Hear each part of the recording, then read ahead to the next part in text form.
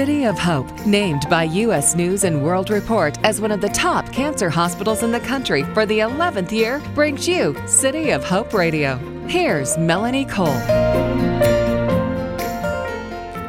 According to the American Society of Clinical Oncology, more and more new communication technology is being used to provide cancer care. Web-based tools, wearable technology, and smartphones let lots of cancer patients engage with each other and share information.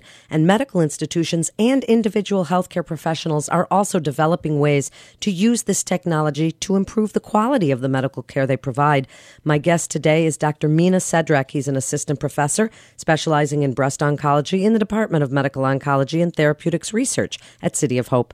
Welcome to the show, Dr. Cedrak. So tell us a little bit about some of these technologies we're seeing today in cancer care. And as an oncologist, how are you seeing the future of using these kinds of technology to aid in cancer care? Well, Melanie, thank you for having me. As you can tell, there is a rapidly new communication landscape that is changing among how we communicate. There's a shift from traditional to participative communication, a type of communication that enables users to interact, create, and exchange information with each other. Social networking has shot up in the past decade. 65% of adults now use social networking sites. That's a nearly tenfold jump in the past decade. And this new communication landscape where social media provides this tapestry of information. It captures our daily interactions and exposures. And not only does it capture them, but we have now these communication information being measured, recorded, and memorialized. And I believe there's an opportunity for researchers to systematically witness public communication about health and specifically about cancer care. So how do you foresee doctors and patients using these social media and technologies to engage with each other? So I think that we first need to understand the existing cancer communication on social media sites in order to understand how it's going to work. What are the uses and limits of these new modes of communication as they apply to cancer research? So one of my areas of interest is cancer clinical trials. Cancer clinical trials are essential to translate scientific discoveries into new treatments, but only 3 to 4% of adult cancer patients participate annually in therapeutic clinical trials. And we know that when we educate the public on the condition being studied, that has been linked with improvement in patient recruitment to clinical trials. As numerous organizations and campaigns are starting to use social media, such as Twitter, for example, as a platform for health promotion and education, despite this apparent increase in use, we don't know how these types of communication share information about a subject as complex as cancer clinical trials. So in my mind, the first steps are to understand the existing cancer communication on social media sites such as Twitter in order to better utilize these sites to deliver cancer information.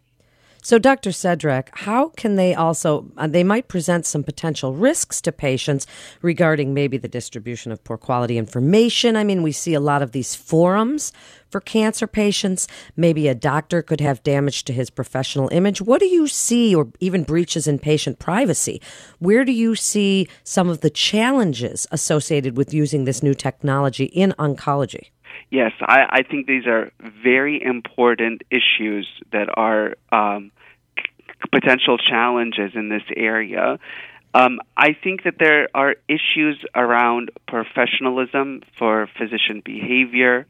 There are ethical issues in the kind of medical or clinical information that is shared online. And I think that what we have to do is understand a little bit about the current cancer ecosystem, to understand how these issues play out, and then instead of being afraid of these issues, I think we need to address them head on. Because the reality is that more and more people are using social media to communicate with each other. It's going to become a part of how our world, if it hasn't already, become a part of how we are, interacting with our world. I know that a lot of people my age and younger, the millennials, use social media to gather information about current events. They learn about the news from their blogs and their Twitter feeds and their Facebook pages. So there is a lot of that currently exists out there. And yes, there are challenges in understanding how these data can be linked to medical or clinical information in terms of both ethical and potentially legal challenges. And I think that, like I said before, the first step is to understand the ecosystem, to see is there even signal in the noise, and then to figure out what are those challenges and how can we best address them in order to think about what is the benefit of this type of communication in patient care.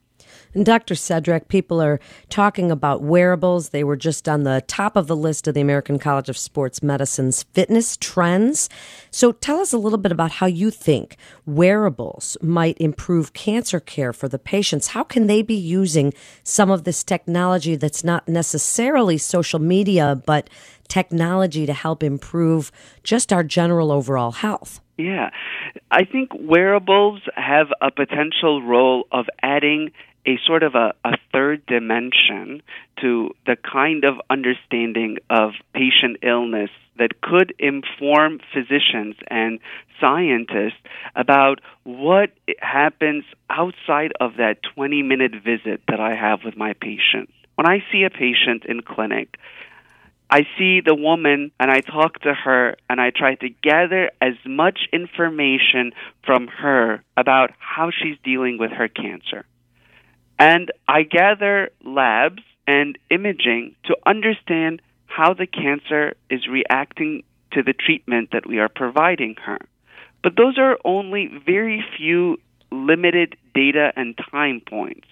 Imagine if I can gather the number of steps that she walks to understand her functional performance status, or her heart rate and blood pressure and her sugars outside of those 20 minutes.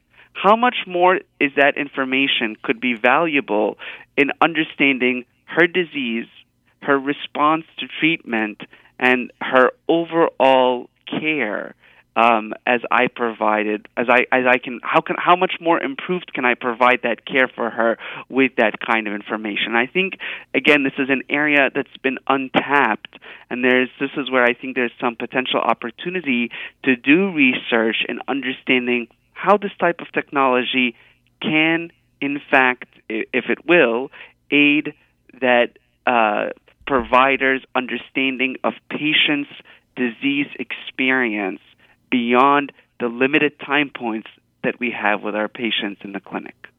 Well, I agree with you, and I think these can offer even more avenues of patient support and engagement with their own medical care, and that seems to be a great route to self-health advocacy. So just in the last few minutes here, Dr. Cedric, give us your best advice about where you see the future going for the use of new technology in cancer care, and what are you doing at City of Hope?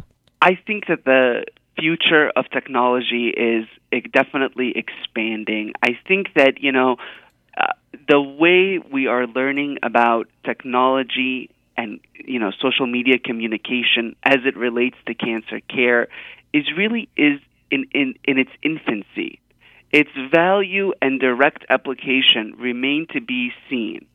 And I think that this warrants further exploration, and that's what our work here at City of Hope is trying to do, to understand how the current technology as exists can be better utilized to deliver cancer care both on the individual and the population level. And we hope that these insights, in turn, would allow us to design targeted interventions that use technology, digital health, mobile health, social media to promote better cancer care for our patients, both at City of Hope and across the country. Thank you so much. It's really great and such interesting information, Dr. Cedric. Thank you for being with us today. You're listening to City of Hope Radio, and for more information, you can go to cityofhope.org. That's cityofhope.org. This is Melanie Cole. Thanks so much for listening.